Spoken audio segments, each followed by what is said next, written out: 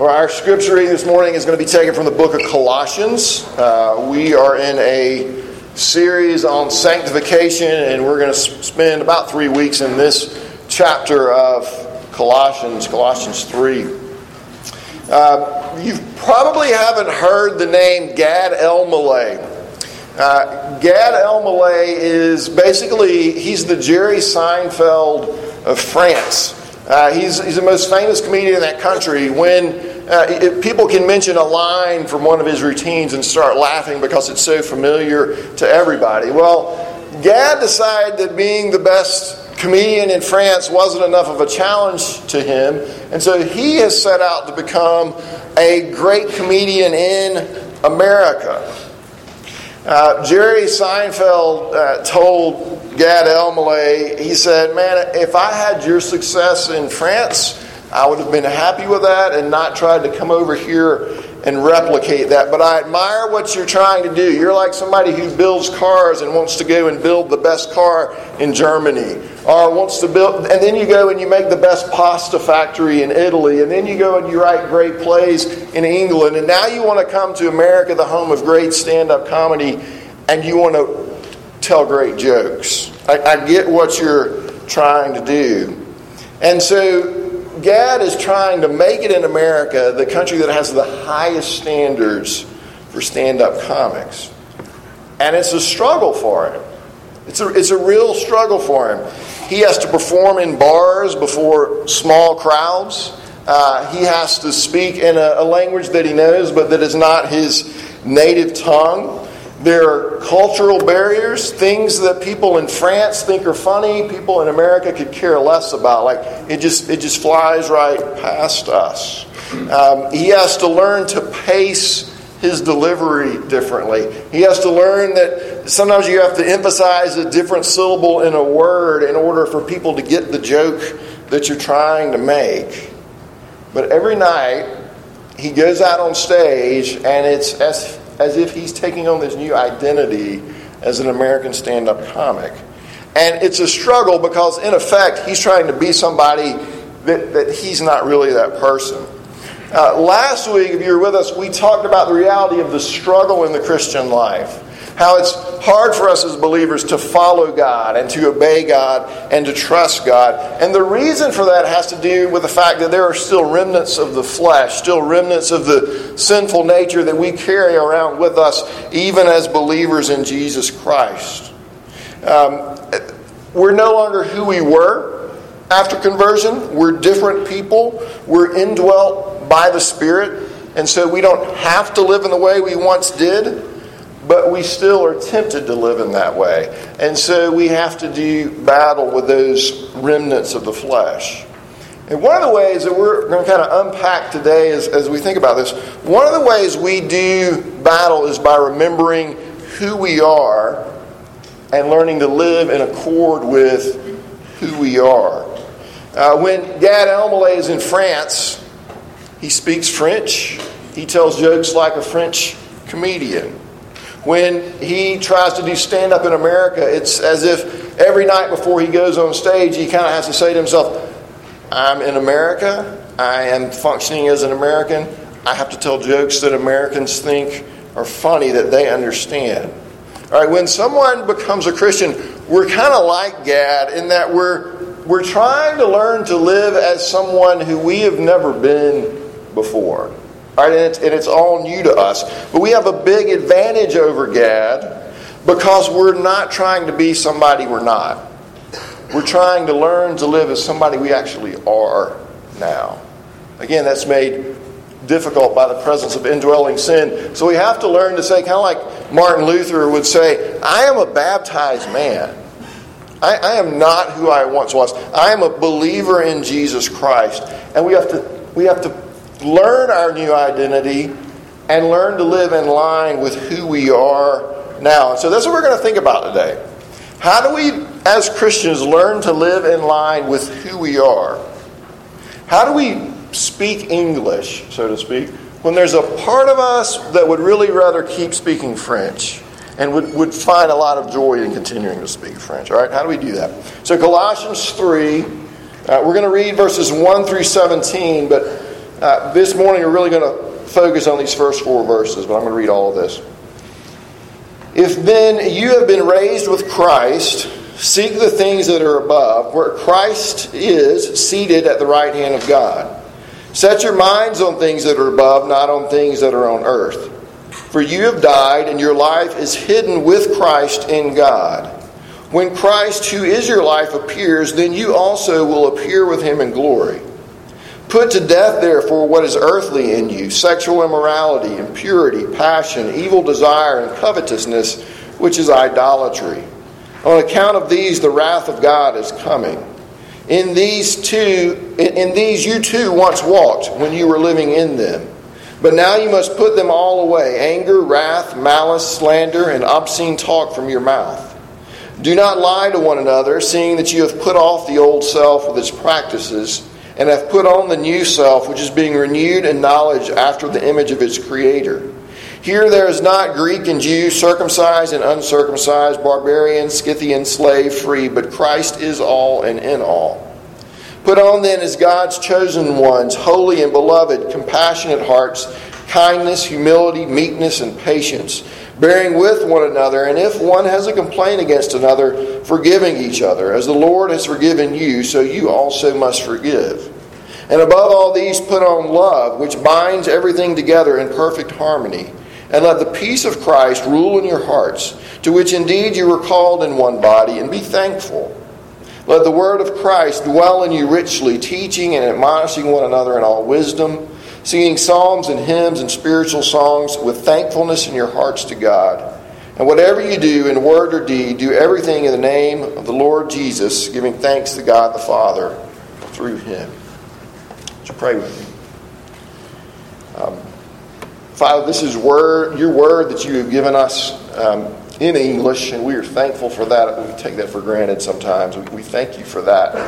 We thank you for revealing yourself to us. I pray now that as I seek to proclaim your word, that you would speak through me and over and above me and even against me if necessary, but that you would speak to your people this morning. We ask it in Christ's name. Amen.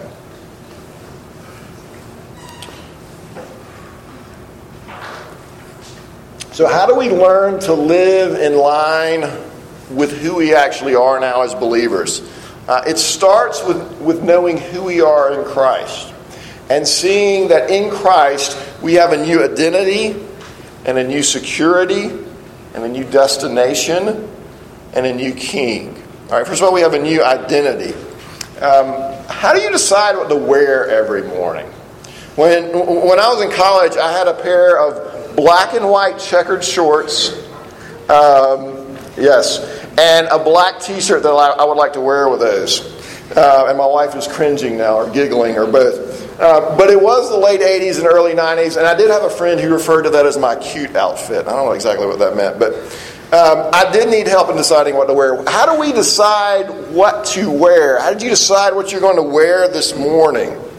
It depends on who we are, how hot-natured or how cold-natured we are, what time of year it is, where we're going, who we're going to see, whether we're worried about impressing the people we're going to meet, or we could care less about impressing the people we're about to meet. But it's all tied up with who we are. It's all tied up with our identity.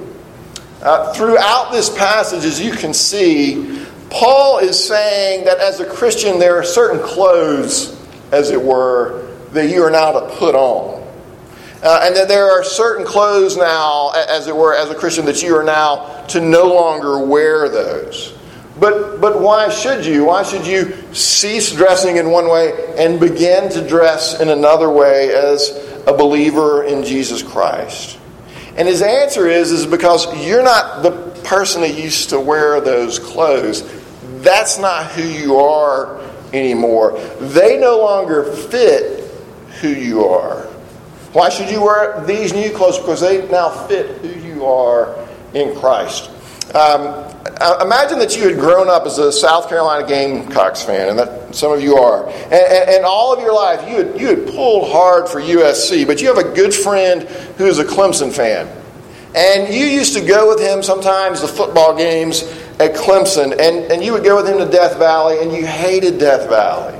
and you hated the noise, and you would laugh when people tripped when they were going down the hill. You thought it was the funniest thing in the world. You just couldn't stand anything about Clemson.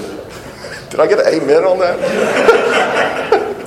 But then you start playing football, and you're an all-state quarterback, and you're being recruited by Carolina and Clemson, but then at the end of the day, Carolina doesn't offer you anything, and Clemson offers you a scholarship.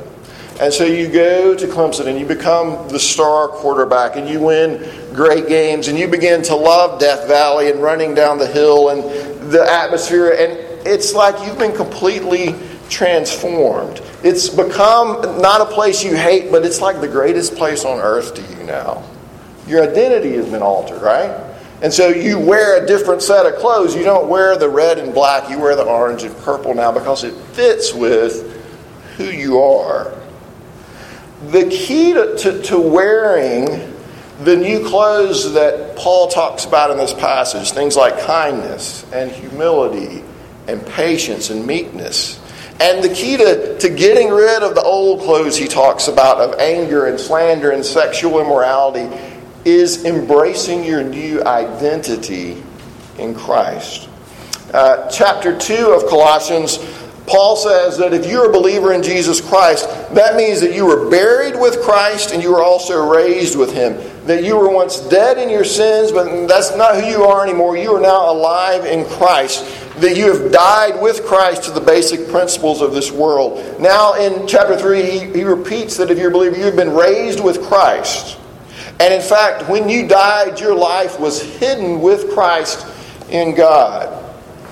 We mentioned a few weeks ago that Paul's preferred way of talking about Christians is not using the word Christians. Like he never says that. He never calls Christians Christians. He refers to us instead as those who are in Christ. Over 80 times in his writings, he refers to believers as those who are in Christ. And if you are someone who is in Christ, that means that you are so completely connected to Jesus that when He died, you died.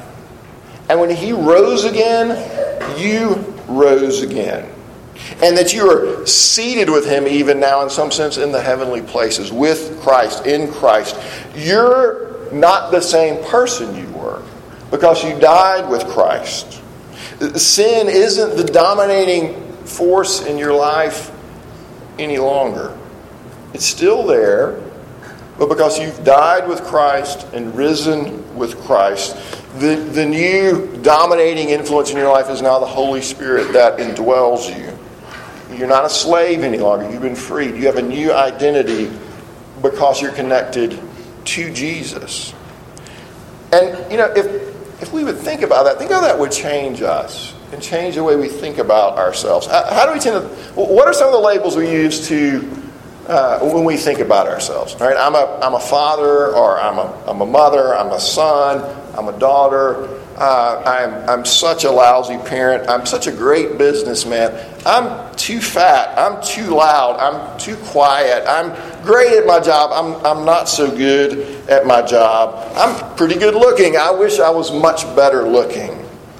I can't stand what I see when I look in the mirror. I'm a consumer. I'm defined by what the people around me think of me. I'm a failure. We have all these voices, all these identities that are constantly speaking into our lives and trying to define who we are and how we think about ourselves. And Paul is telling us, stop listening to all those voices and hear this voice. I'm connected to Jesus. I'm in Christ. He's the King who rules over the universe and who loves me, and I am His, and He is mine. He loves me, and He gave Himself for me, and my sins have been forgiven. I'm a forgiven sinner loved by the King of the universe. The King who rules it all loves me and has forgiven me. That's who I am. All right? Even if you think my black and white checkered shorts are stupid. I wish I could find them and have worn them this morning. That would have been great. I don't care. Or at least I shouldn't care. If I'm in Christ. If I'm in Christ. What would happen if you and I stop to think about that and stop to listen to that voice and to define ourselves in that way. That I'm so loved by Jesus that he willingly died for me. What if I stopped when I'm beating myself up about how much of a failure I am? If I stop to realize who I am in Christ, and I'm loved by Jesus. On the other hand, when I'm tempted to think too much of myself, what would it be like if I stopped to think like, people might think I'm great, but I'm really so bad that Jesus had to die for me. Well, he did. He did, because he loves me. What if I stopped and realized that when I was faced with the moral and ethical choices I'm faced with every day, I could say, I don't have to do that any longer. That's not who I am. I'm in Christ. I have a new identity. Secondly, we have a new security. Paul tells us here in verse 3 that your life is hidden with Christ in God. In Harry Potter, Voldemort takes part of his soul, part of his life, and kind of puts it in this object for safekeeping in order to gain immortality, and they're called Horcruxes, and all you Harry Potter people know about that. It was a way of kind of keeping him alive. It was a place where he stored his life. His life was hidden there. In our real non-Harry Potter world, there are actually cultures where the people feel that their life is tied up with an object, like a rock or like a bowl. It's a life token. And sometimes they even refer to this rock or bowl as their life. And they take their life, this rock or this bowl that represents their life, and they hide it someplace to keep it safe, believing that as long as their life token is kept safe, as long as this rock is kept safe, then I will be kept safe as well. Paul's saying something like that here. He's saying your life is hidden somewhere where it will be kept safe, but it's not in a Horcrux, it's not in like a rock or a token somewhere. It's hidden with Christ in God. What does my well-being depend on? It depends on Christ. It depends on Christ. He's got me. If I'm a believer in Jesus Christ, he's got my life hidden in his hand. Now, it doesn't mean that nothing bad is ever going to happen in my life. But it does mean that nothing will come into my life that he has not allowed for his purposes.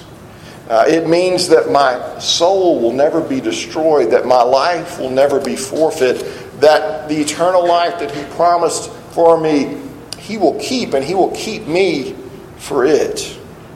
And then in the end, everything bad in my life somehow comes undone because my life is hidden with Christ in God. You know, we think about things we find our security in. What are the things that make you feel like it's rocky right now, but everything's going to be okay? What are those things in our life? There are dozens of things we could start listing, right? Places we try to find security. Our retirement plan, our ability to accumulate wealth, our job or the job that we think we're going to have one day. We find great security in the U.S. Department of Defense, the United States Treasury. At times we have security from them. Whether people affirm us and say nice things about us as a source of security, our appearance, whether we live in a safe place or not, how cool we are, our ability to achieve, to make good grades, to be successful, all kind of things that we try to find our security in. And where I find my security affects how I live my life. What happens when money is my ultimate security? Right? What happens when money is my ultimate security? I become greedy. I become driven to always make more because that's what's going to keep me safe. That's what's going to make everything okay. And so I'm never able to give it away because that defines my security. What happens when what people think about us and their opinion of us is our security? We'll never be able to take a stand for the things we believe in. We'll never be able to say no to things we know we shouldn't go along with, because their opinion is our security. When our appearance is our security, we're anxious and we're worried about life. We have to get our look just right. We have to get our Instagram posts just right, because everybody is evaluating that. And my security is tied up in everybody else's evaluation. But if you are in Christ, if your life is hidden with Christ in God, there is no more secure place that you can be. Imagine trying to cross the Atlantic in a rowboat. And now imagine in a hurricane. And now imagine trying to cross the Atlantic in a rowboat with Jesus driving the boat. Do you see how if I really believed that my life was hidden with Christ in God, if we really believe that, we'd take more risk for the kingdom of God. We'd concentrate on ourselves a whole lot less, and we'd worry a lot less if we believe that our security lies in the fact that our life is hidden with Christ in God. I've got a new identity, a new security. Thirdly, I've got a new destination. Imagine you and your family have been planning a trip to Canada for a long time, and then plans changed, and instead you're going to the Caribbean for your vacation. You'd have to repack, right? You'd have to change your travel plans, right? You'd be looking to take a different route because I'm going to a different place. And so I've got to prepare accordingly. There's a line in a Jack Nicholson movie where Jack Nicholson asks someone, how's your mother doing? And they say, not too good. I'm afraid she's on her way out. And Jack Nicholson says, we all are. Act accordingly. I just had to do that once. My wife hates me for that. But he's like, and if you see that movie, it's The Departed, he lived like that. Like he had this hellish lifestyle, because he thought at the end of the day, I'm just going to die, and so I'm going to get all the fun of it while I can. So I'm going to live like that. I'm going to act accordingly. Paul says here in verse 4 that if you're in Christ, you've got a new destination. You've got a destination that's actually beyond the grave. That your new destination is to appear with Christ in glory. That's where you're headed. That's the trip you're taking. And that ought to change everything. I mean, think about this for a minute. Tomorrow, what have you got on your schedule? You got to get up. You got to get ready for work. You've got to make an appearance at the breakfast table. You've got to make an appearance at work. There's places you have to show up. And then one day, if not Monday, your destination is to appear with Christ in glory. If I think that at the end of my days I'm just going to curl up and die and rot, and that's it, then I am very likely either to live in despair or to try to get as much goody out of life as I can in the meantime, and get as much glory as I can. My grades are going to consume me. My class ranking is going to consume me. What you think about me is going to consume me. My standard of living is going to consume me. My job is going to consume me. Because this is it. This is my shot at life. This is my shot at glory. You only go around once, right? And if I don't get it now, then I'm never going to get it. Paul says, don't set your mind on that. Set your mind on things above. You're going to appear with Jesus in glory. And so if you are in Christ, you don't have to get all the glory now, because real glory is coming. You've got a new identity, a new security, a new destination. And then finally, he tells us we have a new king.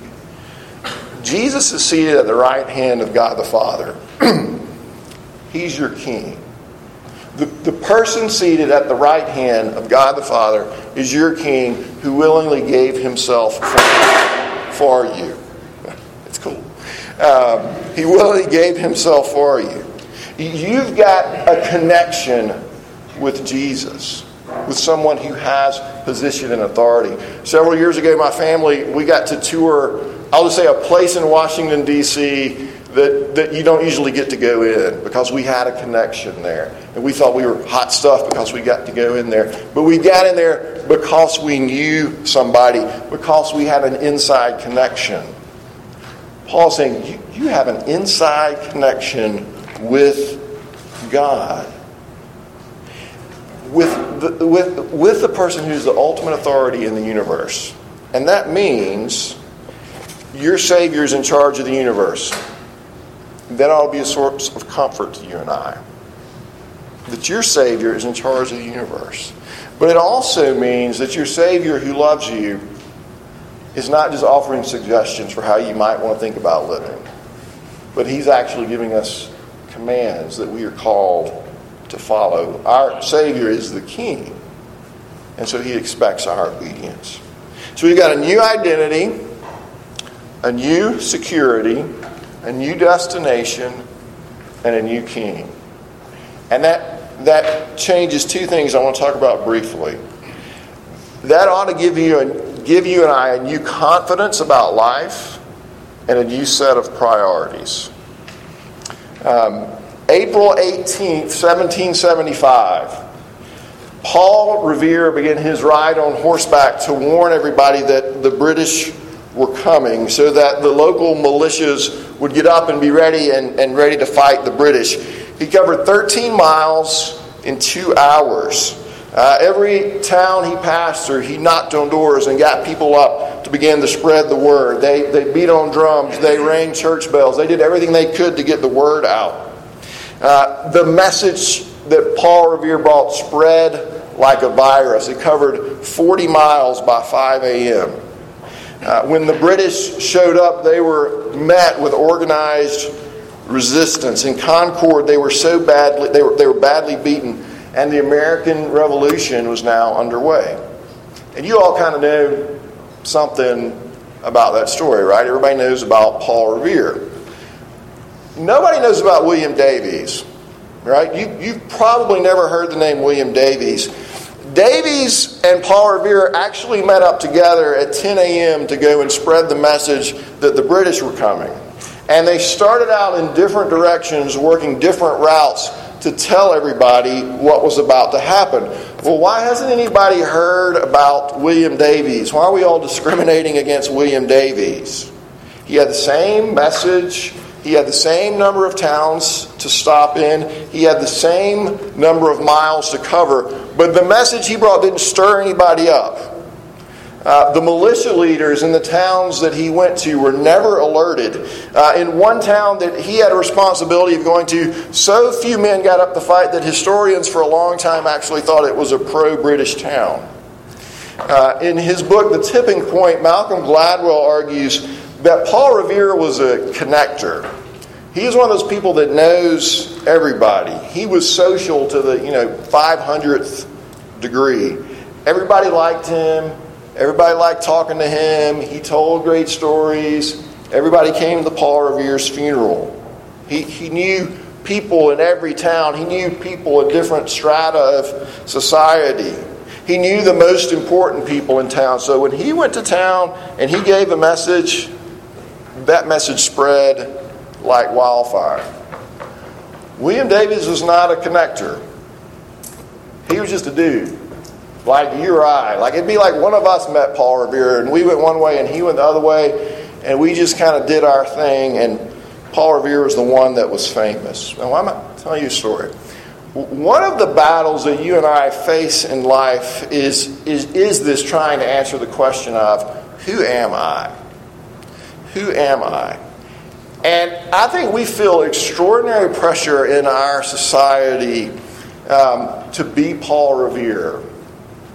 We all want to be Paul Revere. We all feel like we're being groomed to be Paul Revere. We've got to be special. We've got to be extraordinary. We've got to do great things.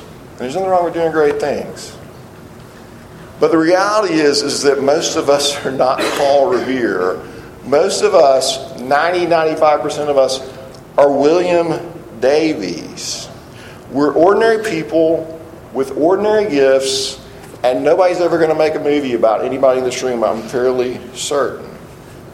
And that can be depressing to us in our go to college, go to a great college, get a great job, live a great life, be a great person culture that we live in. That can be depressing unless you realize who you are in Christ.